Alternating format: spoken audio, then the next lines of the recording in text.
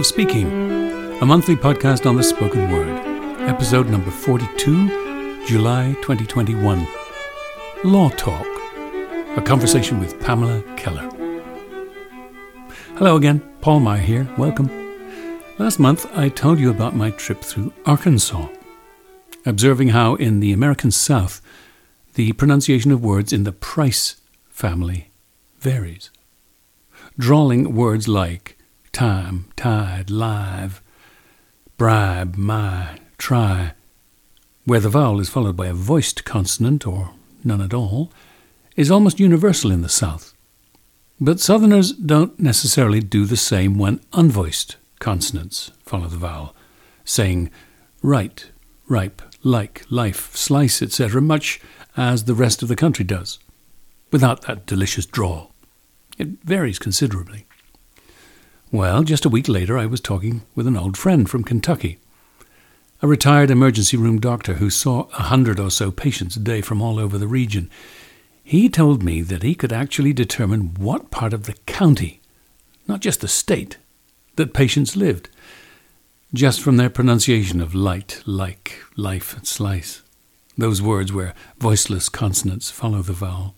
This is yet more evidence of how very difficult it is for dialect coaches like me to get it right, when accents vary slightly from town to town and from sociolinguistic considerations, and how difficult it is to achieve that ultimate goal, coaching actors to the point where they can fool the native speakers.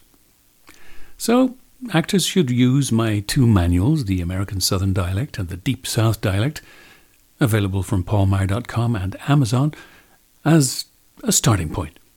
They should look for good models for their specific characters, state by state and county by county, from among the many real-life samples on IDEA. Okay, now, as usual, guess that accent.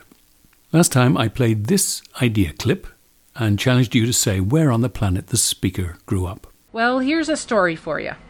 Sarah Perry was a veterinary nurse who had been working daily at an old zoo in a deserted district of the territories, so she was very happy to start a new job at a superb private practice in North Square near the Duke Street Tower. No prizes if you guessed the USA, but if you zeroed in on Wisconsin, congratulations. It was IDEA's Wisconsin 9. I recorded this subject myself in 2003. The clip is actually the subject's own imitation of a much stronger Wisconsin dialect. She thought of her own as quite mild.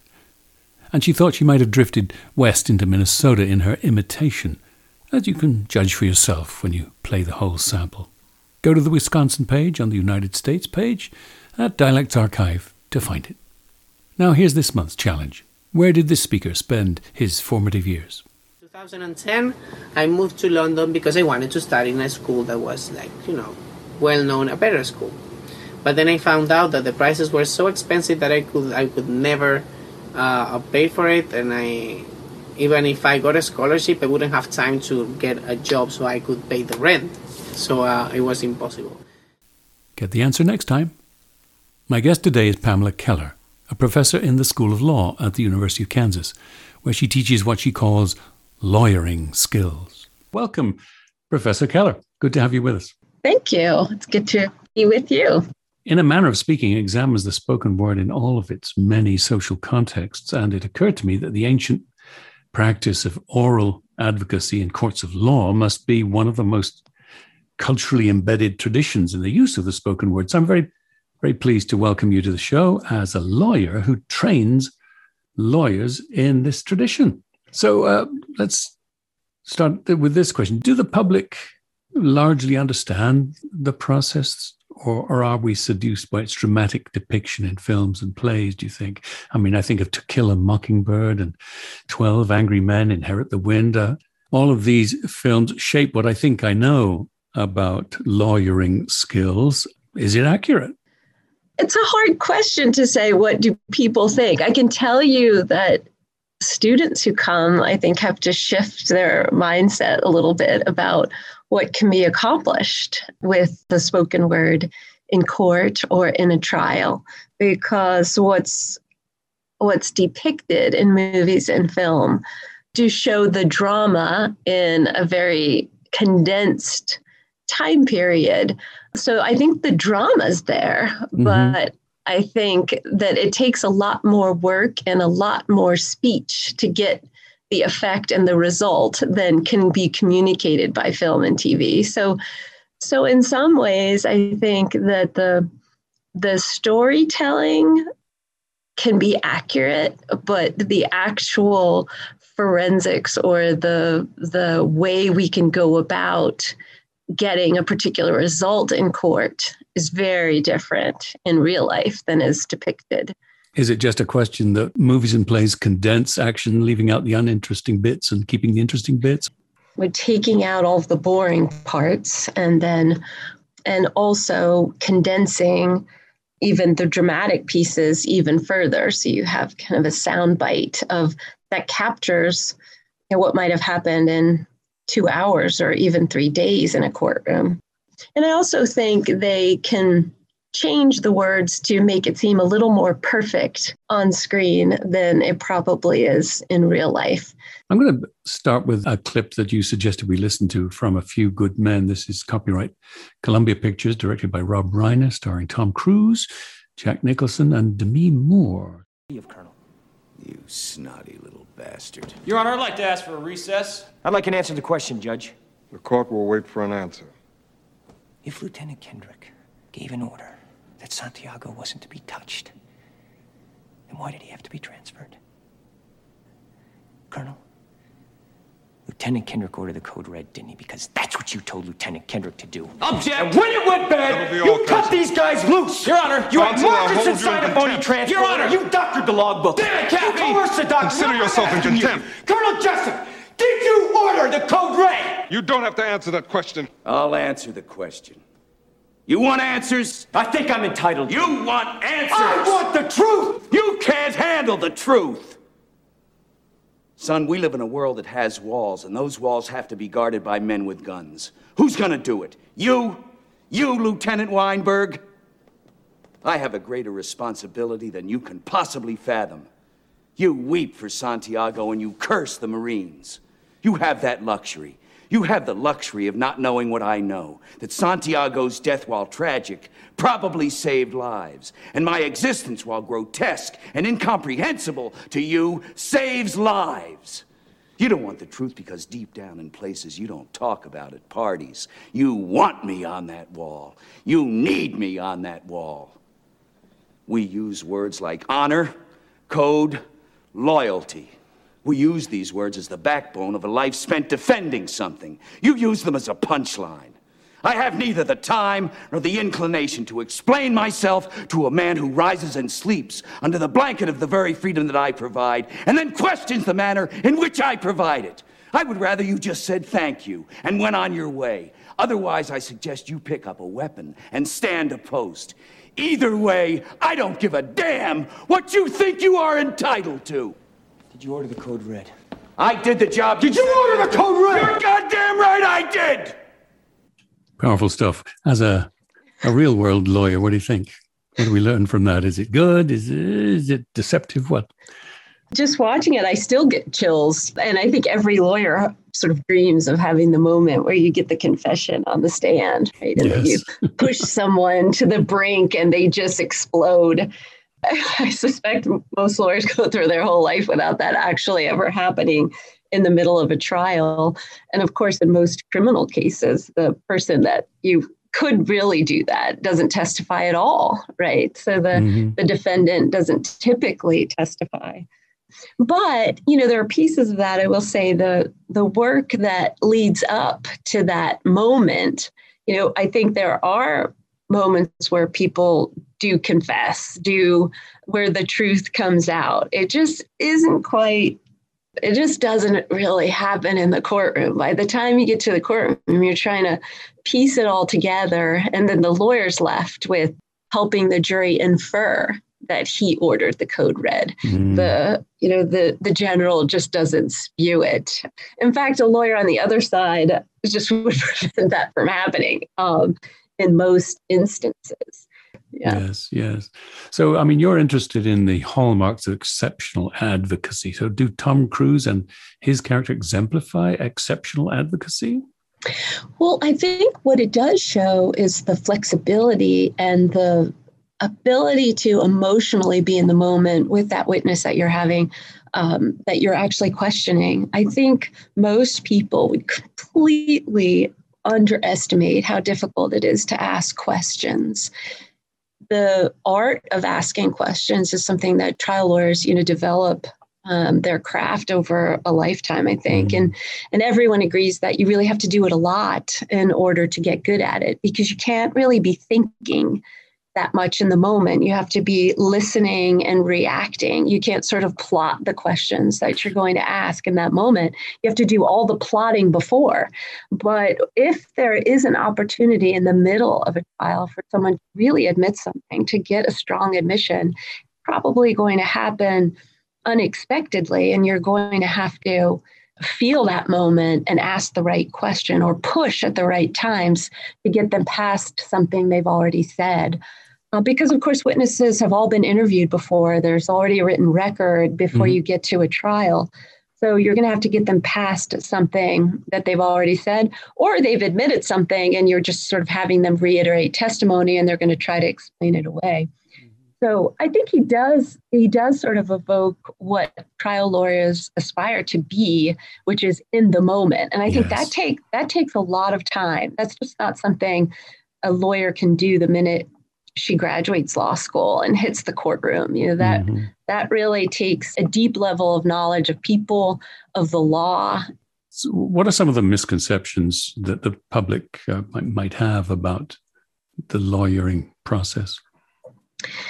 I think one of the biggest misconceptions, and I think that certainly the media generally, or what people see on TV and in movies, is that the advocate has to be particularly aggressive or bullying even in some ways.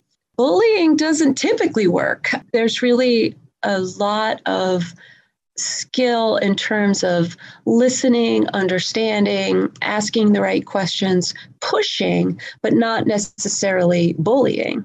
In kind of the everyday civil case, people have different versions of a story. They're not always flat out lying. And so the work of a lawyer on a day-to-day basis is to get at their story. They might have convinced themselves of a truth that isn't actually a truth. Yes.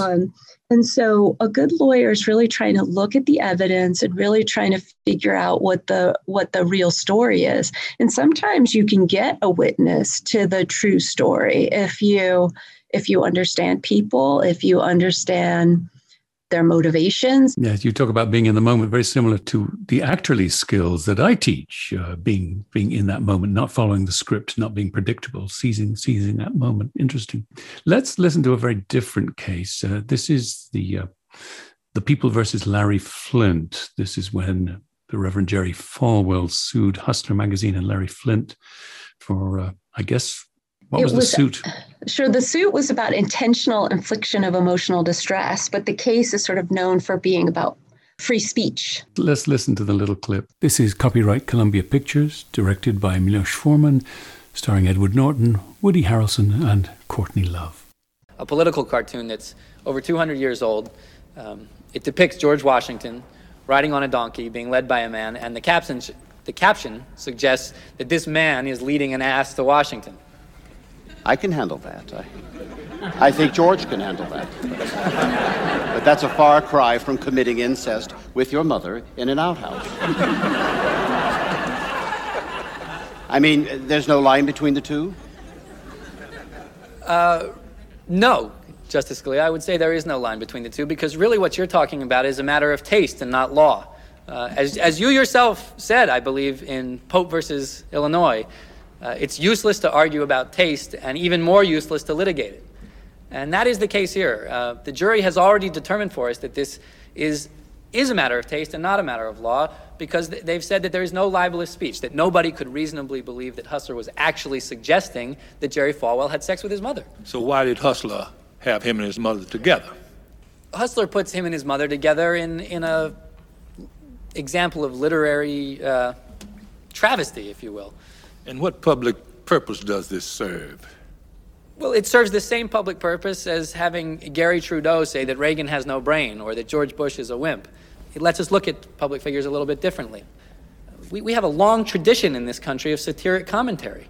Now, if Jerry Falwell can sue when there has been no libelous speech purely on the grounds of emotional distress, then so can other public figures. And imagine, if you will, suits against people like Gary Trudeau and Johnny Carson for what he says on the Tonight Show tonight.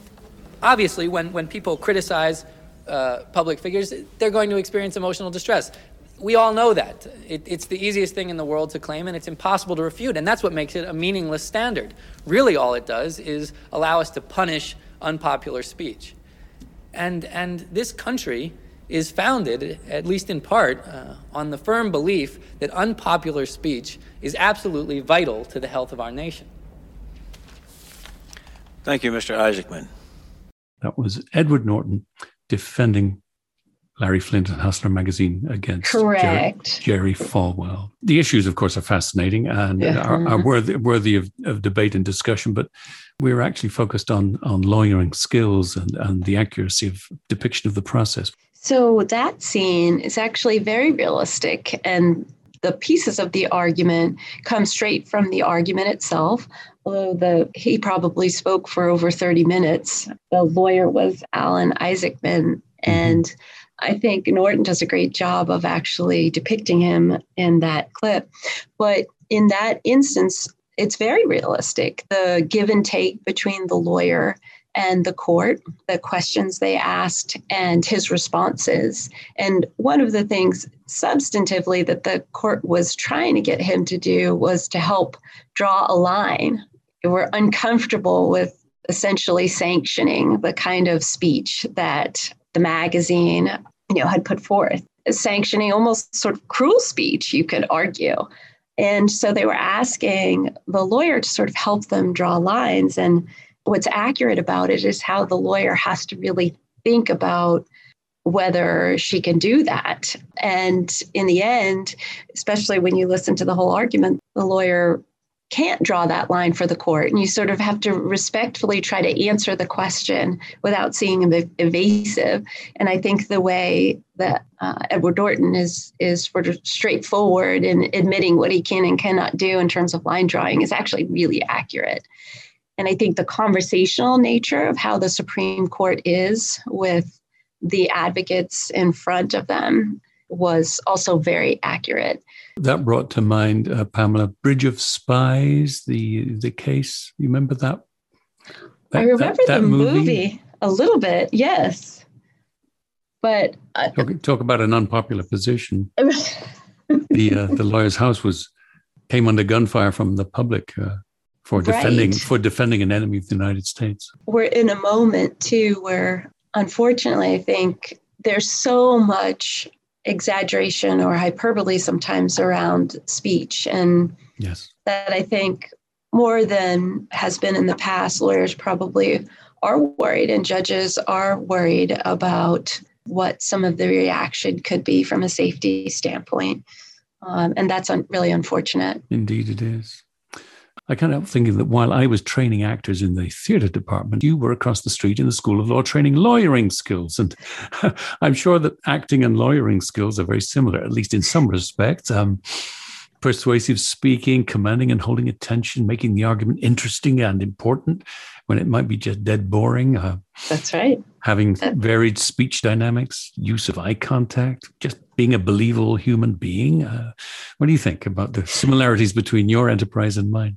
Very similar. In fact, we have had a few theater professors come in and do some coaching because there's a difference between being credible and appearing credible. There's a difference between having something clear in your mind and being able to say it with clarity. There's a big jump, I think, between being able to state facts and tell a story. And the theater piece can help students get to the storytelling piece, because that's where it's so powerful, particularly in the trial work. Of course, the courtroom lawyer is not following a script, but doing theater improv in a sense. That's right. And it's not easy to communicate your emotions sometimes when you're nervous, when your brain is also trying to remember the law. So it's not just remembering a script, but it's trying to remember layers of argument.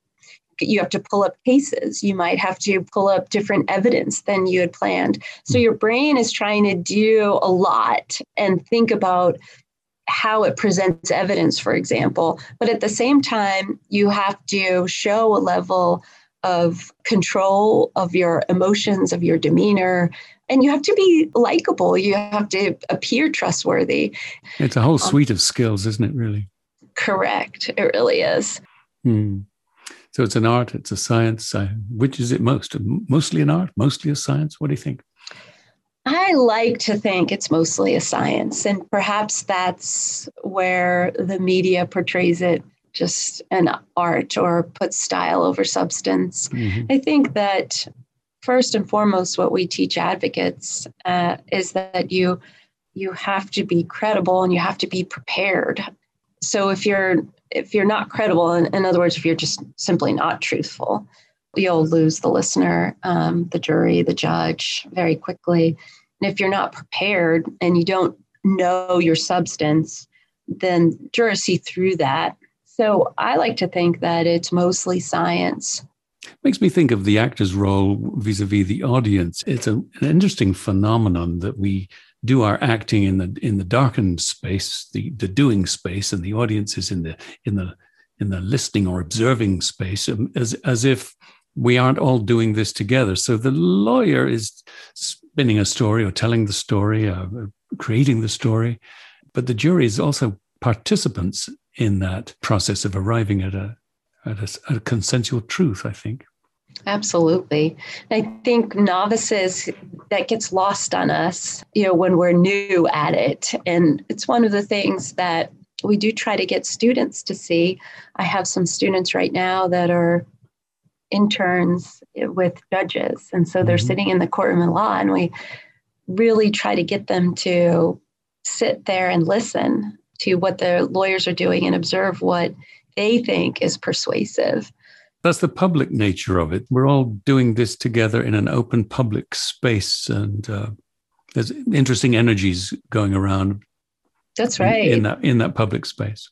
That's right. And I think that's why it is so important for lawyers to think about what they're doing when they're not speaking, and to show tremendous respect, as we try to teach students, to both the jury in the room, the judges in the room, the court reporter, because all of those things are the jury and the decision maker, the judge is they're feeling the impact of those things as well, and sort of getting a sense of the person. And I'm sure that if the advocate is a good listener, we perceive that and we tend to like them. It occurs to me that we tend to believe people that we actually like. And I believe there's been some scientific evidence of that likability means believability. And if we tend to believe people we like, this sort of opens the door to being seduced by a clever and charming speaker. So how much should we trust the oral process to arrive at the truth and a trustworthy verdict, when it may be, like in politics, boils down to whether you simply on an animal level like the guy or gal who's doing the arguing? That's a tough question. Like I said, I think that's where maybe the media portrays the process a little more susceptible to that, where I've seen lots of students observing trials for the first time, for example, saying that the defense attorney wasn't as polished, wasn't as good, wasn't as persuasive, but they won because they had the better case. Yeah, the better case, yeah. Yeah, so I think that's where the 3 weeks of evidentiary presentation overcomes the style, right? Or just the fact whether you like someone or not. The other thing that's kind of interesting, when you talk to juries after, I think they really do spend a lot of time going through the evidence. I think it's more of the implicit stuff that we can't quite know the effect of those things. And in the closest of cases, I think it's impossible to know how much that influences. It's really a great area of study. Another thing besides likability is whether someone's organized. We have some sense that listeners are more persuaded when the person is making an organized presentation. All of those things sort of pack together. So it just means you have to be great at all of it, right? To sort of maximize your persuasiveness. But certainly in my experience in watching lawyers, I don't see that style wins out over substance. But when the substance is close, I think it's hard to say whether someone who is just a little bit better at it. Excellent. Let's play that My Cousin Vinny clip. Everyone loves this one. This is copyright 20th Century Fox, directed by Jonathan Lynn and starring Joe Pesci and Marissa Tomei. Now, Ms.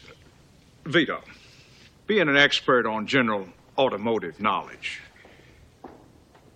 can you tell me what would the correct ignition timing be on a 1955 Bel Air Chevrolet with a 327 cubic inch engine and a 4-barrel carburetor? It's a bullshit question. Does that mean that you can't answer it? It's a bullshit question. It's impossible to answer. Impossible because you don't know the answer. Nobody could answer that question. Your Honor, I move to disqualify Ms. Vito as an expert witness. Can you answer the question? No. It is a trick question. Why is it a trick question?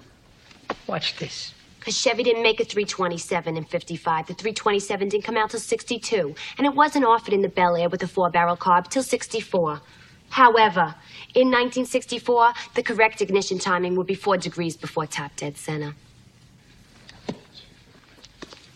Well,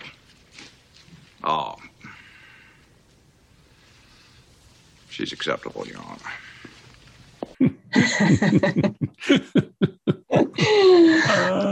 It's so funny. It just is funny for sure. This is witness selection. So what they're portraying is when you have an expert witness, for the most part, witnesses, or what we call lay witnesses, they don't get to state opinions. Well, I think this happened. They get to state facts. But when you have an expert witness gets to opine about something simply because they are an expert. But you have to prove that the witness is qualified to do so. Most of the time, the witnesses, you can do it ahead of time. You can have somebody qualified on paper. But occasionally, it happens in the trial itself. And here, that's what's happening. They're qualifying the witness. It also, I think, shows the danger of asking questions, of trying to trick a witness into an answer because you can get burned. And that's what happens there. It's a very risky proposition. Indeed. So let's finish up today by talking about how oral advocacy has changed in the pandemic that I think, pray to God, that we're coming out of. Zoom and video arguments in trials. What have we learned? What have you learned from this disembodied method of argument, taking the human heat out of the equation and putting it on a video link? There haven't been lots of, certainly in our area, lots of full trials that are being done online. There are problems with that because, especially in criminal trials, but there have been a lot of things that we can do online where not so much is lost. You're seeing, for example, the appellate argument that we listened to before the Supreme Court. We've had pretty regular oral arguments before appellate courts here in Kansas by Zoom. And we've been teaching students to do argument by Zoom. And it's been really interesting to me in the last year because what I found is that the substance of that in that format doesn't change at all. If I had to guess, I would have thought that there'd be some changes in terms of the substance, just because it usually happens that when you change a mode of communication, you need to adjust a little bit. But it's been really interesting to me that at least with oral argument before an appellate court, that Zoom works really well. Perhaps it's because you don't need as much of an emotional connection. You don't have to face your accusers in that instance. On appellate argument, they're mostly legal arguments based on what the law is, weaving facts, of course, but you're talking about sort of narrower issues. So that's been interesting to me. The forensics of it have changed a little bit. In some ways, it's a little bit easier. It's not, especially for our students who have grown up in video world or who are very used to communicating with people online, it's probably easier for them than standing in the middle of a courtroom and being nervous as others are watching you. I think for older folks, and I know for me as an older folk, it took a while to feel comfortable staring at just a little camera as opposed to really feeling present with the judges. I think there, and also we're seeing with lawyers in depositions, certainly with lawyers in meetings or conferences with judges that don't matter as much, that I think a lot of the oral advocacy will still continue to take place by video conferencing. Of course, it was taking place before, but not nearly to the same degree. I don't know with trials that the same will be said. With criminal trials, there's just an aspect of it that the defense has certain rights that oftentimes need to happen in person. With civil trials, you needed parties' agreement. There were just all sorts of different, just a lot of hoops to jump through. So I think with the backlog, that's sort of indicative that trials oftentimes will not be suited to the Zoom world. I can't help feeling as a lover of live theater as opposed to television and film that there's something magical about actually being in the same room. All the participants, all the actors in the same room. There's something indefinable that goes beyond the simple words that are uttered, but something in the chemistry and the energy that passes between all the players in that courtroom. It would be a shame if we disembodied it forever, but certainly it's useful about that. Thank you, Professor Pamela Keller, for joining me today. Well, thank you so much for having me. And thanks to you for joining me, Paul Meyer, and my guest, Professor Pamela Keller.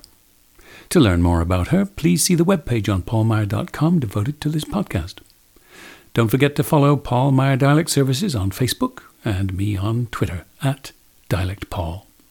The movie clips I played, all from YouTube, are used under the copyright doctrine of fair use. My guest next month is Jacqueline Springfield, a dialect coach and theatre professor, just taking up a new appointment at Kennesaw State University in Atlanta, Georgia.